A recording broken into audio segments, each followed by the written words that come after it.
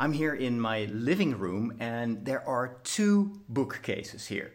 And I used to have way more than these. Actually, in my previous rectory, I used to have at least, I think, 6 or 8 bookcases, all from IKEA, filled to the brim with books. Nowadays, these shelves are almost entirely empty. And in this episode of The Walk, I want to talk about how I got rid and why I got rid of 95% of my books. Let's go for a walk.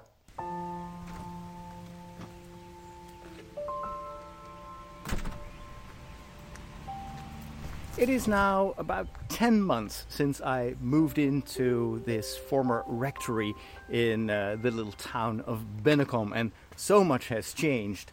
The parish is currently renovating part of their meeting spaces, so they tore down the back of the adjacent building next to the rectory, and they're currently working with a lot of volunteers to expand it and make a bigger meeting room. So that makes a lot of noise, but I don't mind, because I'm so happy that I finally live in my own place now. And I remember that when I moved in October last year, I met one of the previous occupants of the house who came over. He doesn't live here in this town anymore. In fact, he is deceased now. But back then he was ill. And he told me that he had to move because of that illness. And one of the things that he told me, because I showed him a little bit what I'd done with the house, was that it was so empty compared to when he lived there. And he admitted that he was a bit of a hoarder. He had just so much stuff that he just couldn't part with.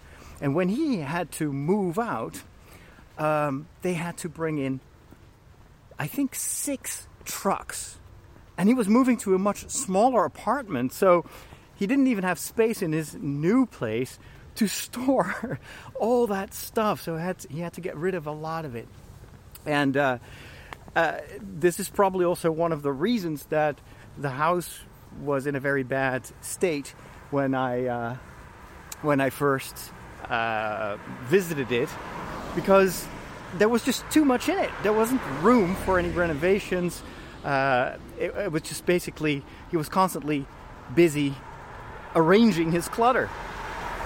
And so let's go this way. Let's go to the left. This is a small park near where I live. It's a beautiful day. The sun is shining, and there is a busy road. Normally I walk alongside that road, but I try to make little detours to be more in a natural environment. There are small houses here where people live, and this is one of my favorite spots to start my walk. So I know that moving from one place to another is a huge challenge, because I've moved myself several times. I think 4 or 5 times in the past 10 years. I had to move from my first parish to Rome, then moving back from Rome after a couple of years back to the Netherlands, and then I went from one rectory in the city of Amersfoort to a rectory in the same parish but in a smaller village, and then, as you know, I moved from that village to this town, and every time I had to move all my stuff, and it is during those those weeks that, and sometimes even months, that I spent on packing my stuff, that I realized how much I had. And how, most of all, the first time I moved, I realized that I think like 60 or 70% of my stuff consisted of books. Books are heavy. Books are cumbersome. If you put them in boxes and you have to lift them up, that's when you literally feel how much they weigh you down. And what I mostly had to acknowledge, and that was a bit of a shocker, was that of all those books, and we're talking like the first time I moved, probably like 30 cases full of books that I'd only read maybe 95% of those books. So 95% of the books that I owned, I never opened them. I had bought them, most of them secondhand. So that was always the rationale. Like these are on sale, or this is a discount, this is secondhand, nobody else will read them, and they're going to end up in a landfill, so I might as well just buy them. But only 5% of the books were books that I had read, and then of the 95% of other books, there maybe was an additional 5% of books that I actually still wanted to read, and all the rest, they were just sitting there. And I don't get me wrong, I love books. I love the smell of books. I love the touch of books. I grew up almost at the library. That was my second happy place. The first one being my hobby room, where I would make little model aircrafts, and later on little Star Wars model kits. But I love to spend time among the books in the library. And there was something, I don't know, something peaceful being surrounded by all that knowledge. And I think that one of the reasons that I was keeping all those books was to basically recreate that feeling of peace, of safety, a bit of nostalgia also of my childhood. And the thing is, I'm keeping all that stuff that makes it so hard to move from one place to another just for the sake of nostalgia? Is that really worth it? And that's where I had to ask myself, well, maybe it is time to get rid of at least part of that book collection. And that didn't go very well the first time. I think I got rid of a couple of boxes, and then I put most of the books in storage when I went to Rome. Obviously, when I moved to Rome, I couldn't take any of those books with me, nor would that have any meaning. It's one of my parishioners honking at me from his car. One of the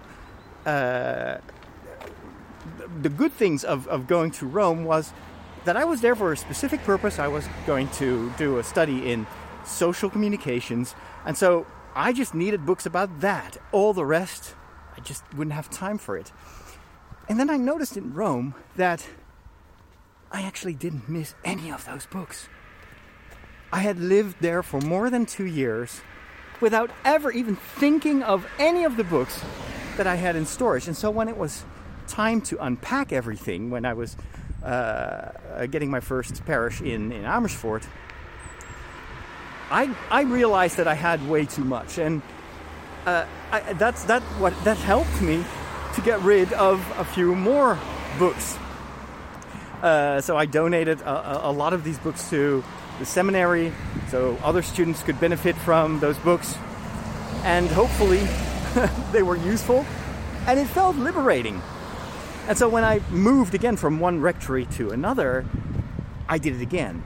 I got rid of a ton of additional books, and again, never ever looked back, never missed any of those books.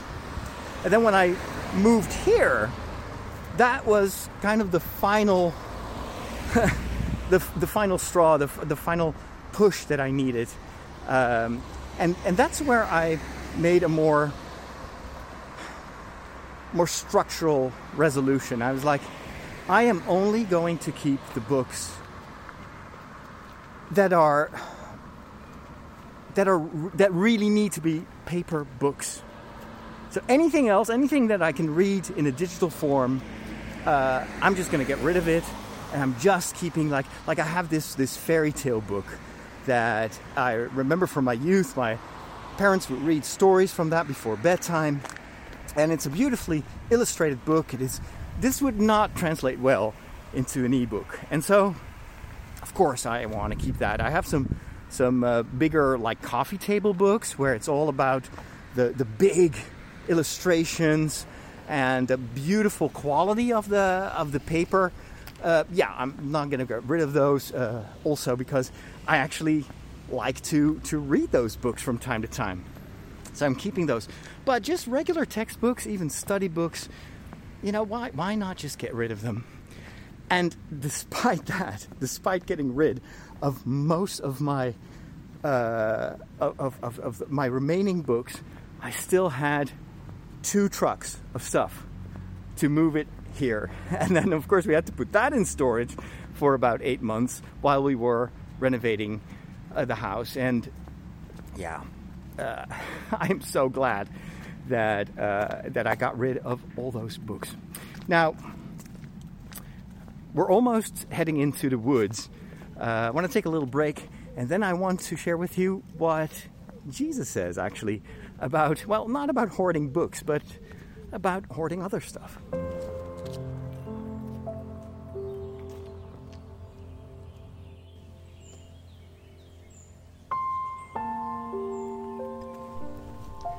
So here I'm turning to the right, and I'm going to follow this lane where ultimately I'll end up in the woods. I love this in the morning, especially. The sun is shining through the leaves. It's still relatively cool, even though it is summertime. It's going to be a very hot day, but I love the small houses, the almost like hobbit-like cottages here in the area. It is a wonderful place. And this is just one street away from where I live. I feel so privileged that I live in such a beautiful, calm neighborhood. So the reason that I bring up this topic is that not so long ago I had to preach about the gospel where Jesus talks about this guy, or he tells a story about this guy who has had a fantastic harvest, and he's got so much grain, so much food, that it's more than he needs, and probably also more than he can sell. And so he decides to build this huge barn, and he spends a lot of resources on creating a bigger barn, and probably also tearing down his existing barn, and stockpiling all that grain for the future. And then once that work is done, he sits back and relaxes and tells himself, dude, you did a terrific job. I'm paraphrasing, of course. Jesus didn't say dude.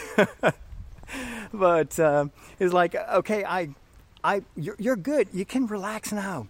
You have everything you need. Now enjoy. Get something to drink. Eat some. Enjoy. Live your life. And then Jesus adds a warning. He says, poor guy, do you know that actually tonight God is going to bring you over to the next life? You will die. And then all this stuff that you stockpiled, who is it for? You know, what are you going to do with it? You can't take it with you. And I think that I think characterizes Jesus' own attitude towards possessions. We know that he didn't have anything. He was walking with his apostles. Oftentimes you see Jesus ask his friends for food. Do you have something to eat? Or other people invite him to come over for dinner.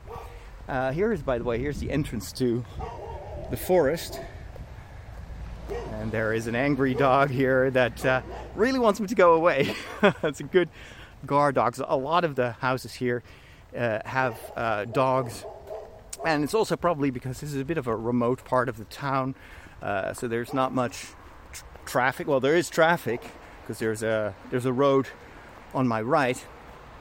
But there are not that many people walking around here. So this is more prone to burglaries. And that's probably why a lot of people have dogs. This is also why I encounter so many dogs when I'm recording my shows here in the woods.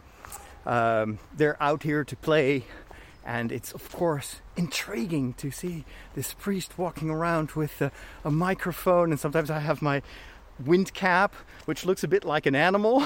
It's a bit like, they call it a dead cat actually, to muffle the wind noise. I don't have that on my phone, so I'm recording this on my phone right now. And so every once in a while you may hear some wind noise. I'll work on fixing that in the future. But anyway, what was I saying? I'm totally off track now. So what always strikes me is that we never hear that Jesus took care of his belongings or fed his horses or anything. It comes across. We know that Jesus has actually lived in a small town for several years, so I bet that he had a house or maybe he stayed with friends. But most of the time, he's on the road, and other people take care of him. And that gives you, of course, a certain freedom, a certain, detachment, which for Jesus was not just a life hack to not have to worry about stuff, but it expressed his relationship with his Father. For him, the most important thing in his life was the love, and is the love of his Father, and that is enough for eternity. In fact, that will also be the case for us, because we are not destined to live here for the rest of eternity.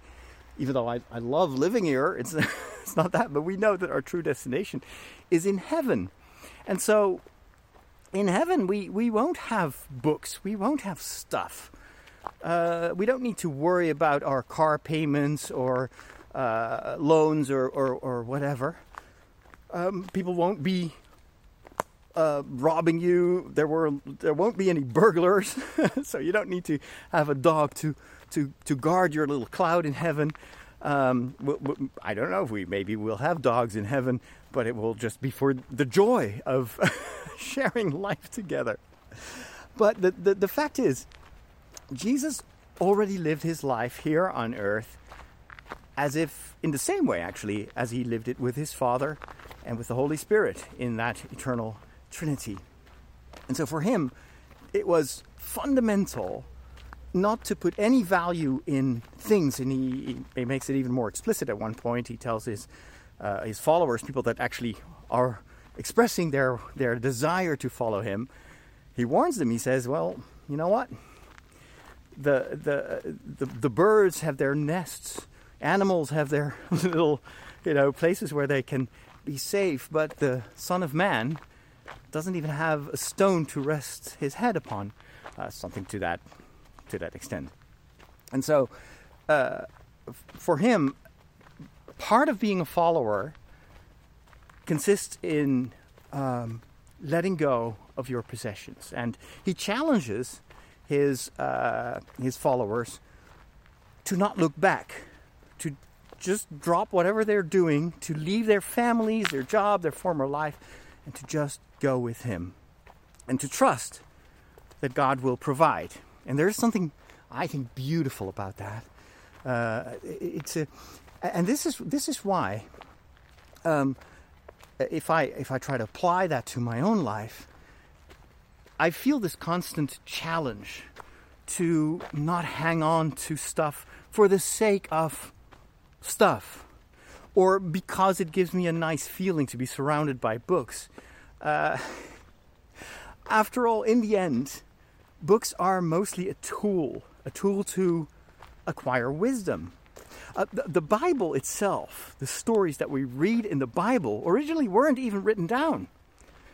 The Bible stories, including the New Testament, except for the letters that St. Paul and some of the other writers sent to young communities, but most of the contents of the Gospel is a written down version of what originally was an oral tradition.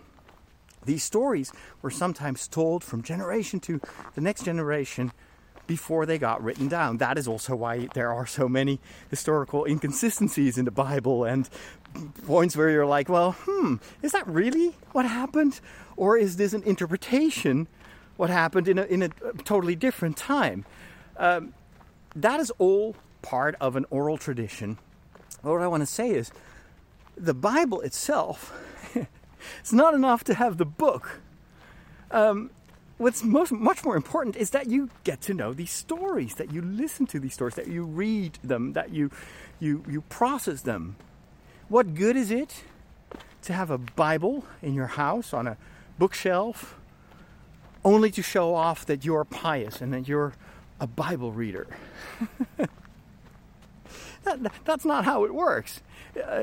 If you have a Bible, you have to make sure that you read it. I like it when I sometimes visit friends and they have Bibles where there are tons and tons of little colored paper, bits of paper or Post-it notes sticking out of the Bible, and you open it and the pages are smudgy, and sometimes people use their colored markers. I don't think I can ever do that because I respect books too much, but they use colored markers to highlight certain phrases or passages that they like. They scribble in the margins their thoughts, and I think for me that's an example. I hope that I can ever get to that point where I can also kind of let go of that idea that a book is a sacred thing that needs to be preserved and cannot be blemished in any way.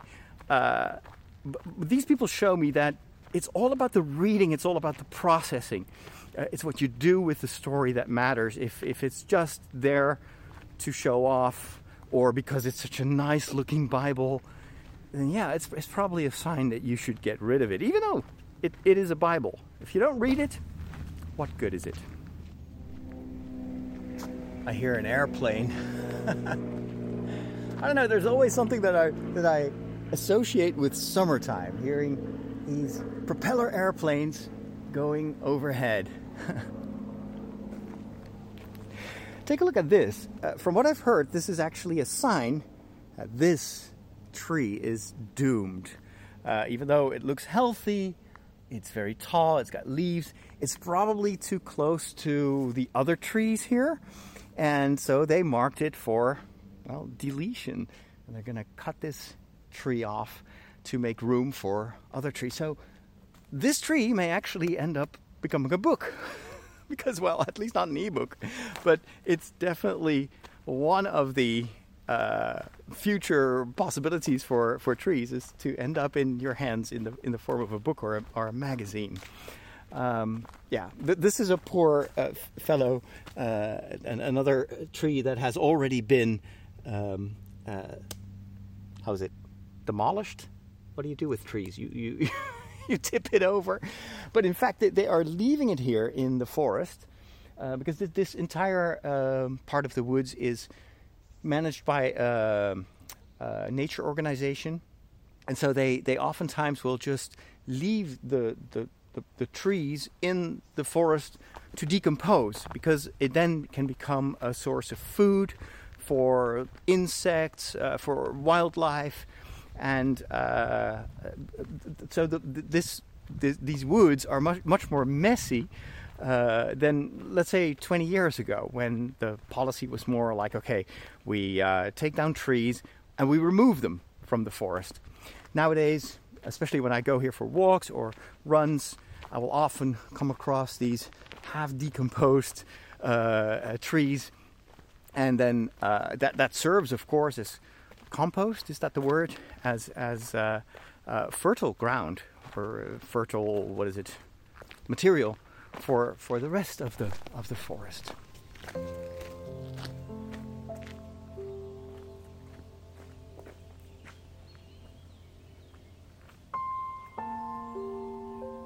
Ooh, look at that.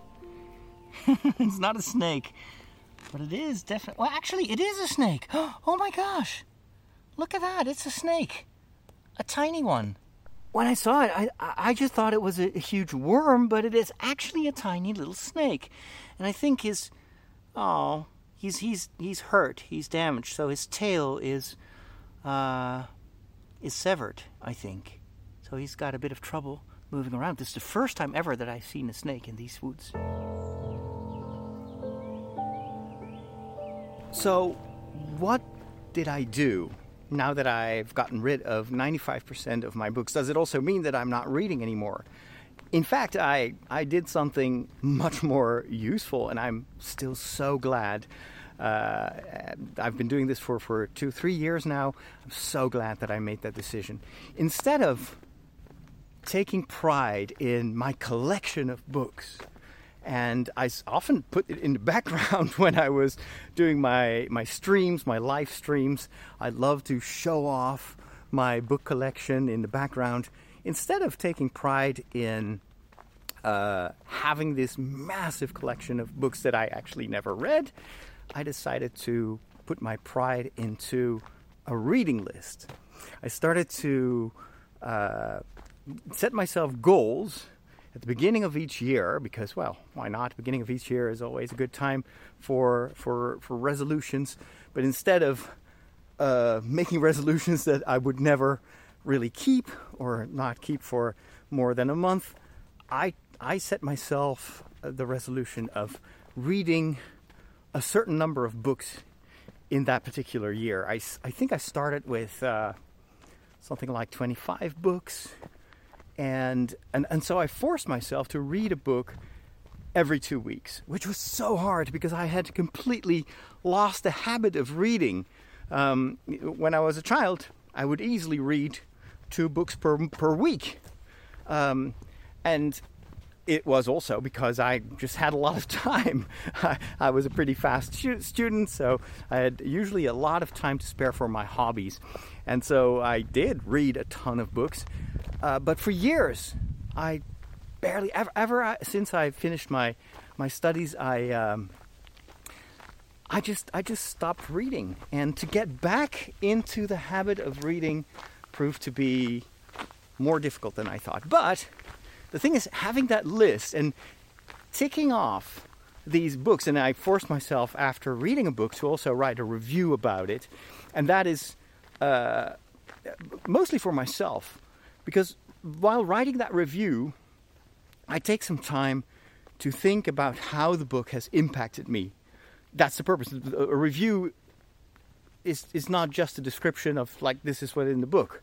That's going to be on the cover of the book. Someone else can do that. Well, what is interesting for other people to know is, what did I think of the book? Did it make a difference? Did I learn something from it? And that's what I try to write down in the book. And that helps me to also retain the information in the book a little bit better. And if I can't summarize it, if I can't summarize it in one or two paragraphs, then it's probably not going to stick anyway. So writing that review is both a way for me to process what I've read, to have at least one takeaway, and I can go back to those reviews at the end of the year and read through them, and I was like, oh, interesting, I forgot about that, or maybe I have to reread that book. And it can also help other people to find out why this is a book that they should read or avoid. Let's be honest, that also happens. Sometimes you read a book and you're like, wow, that was a week that I never get back. But it also has the additional benefit of making me feel like I accomplished something. That's another book that I read. And so I started to up the number of books that I wanted to read. The next year I read, I think, twice as much. This year I set myself the goal of reading 100 books, which is something if you told me that 4 years ago, that there would be a time that I would read 100 books in just 1 year, I would have said no way. And yet, I'm doing it. I'm on track, and the way I do it is I read both from my ebook, but I also listen to a lot of audiobooks, especially when I'm out for a run or a training walk. I love to just go through those books because there's something, at least for me, it's probably not for everyone, but I love listening to someone narrating the book because it, let's see if I can just follow this regular road, or I can go in here, which is, I think, private property. At least there is this sign here that says this is private property, but it is available to people that want to walk here as long as you don't take motorbikes, or you have to put a leash on your dog, and you can't be here after sunset. Well, there's plenty of sun today, so I guess I can just walk in here. And this is just like the rest of the forest. But while listening to these audiobooks and reading regular ebooks, I've noticed that ever since I started doing that, books really have true value to me. Value because they teach me, they give me wisdom, they inspire me. I read a lot of nonfiction, so I learn a lot about psychology, about cosmology. I love to read science books. And I love when I read fiction, it also has a huge benefit of kind of scratching that creative itch. Like I'm reading stories and I'm transported to worlds that I've never explored before, but also to lives of fictional characters that have very different lives and make different choices, have different philosophies than I have. And that is challenging, and it makes me think. And even though I may not exactly share the values or would replicate the choices of the main characters, there's still always something to be gathered because you are challenged to relate to what you read. And so I would say that books, ever since I started to put my pride in my reading list instead of in my bookshelves, books have become one of the most important sources of inspiration in my life. Their value is 1,000 times bigger than the monetary value or the collectioner's value of those books when I still had them in paper form. That's what I wanted to share with you on this walk. If you are one of my patrons, then I am going to walk an extra mile. And that will be made available to my patrons. So go over to patreon.com/Father Roderick if you want to walk a little bit more with me. And if not, if that's impossible for you, it's not a problem. I'm already so happy with the privilege of your time. I hope this has been useful and inspiring to you. Let me know in the comments or on the website or on the Discord server if you're a patron, or on social media.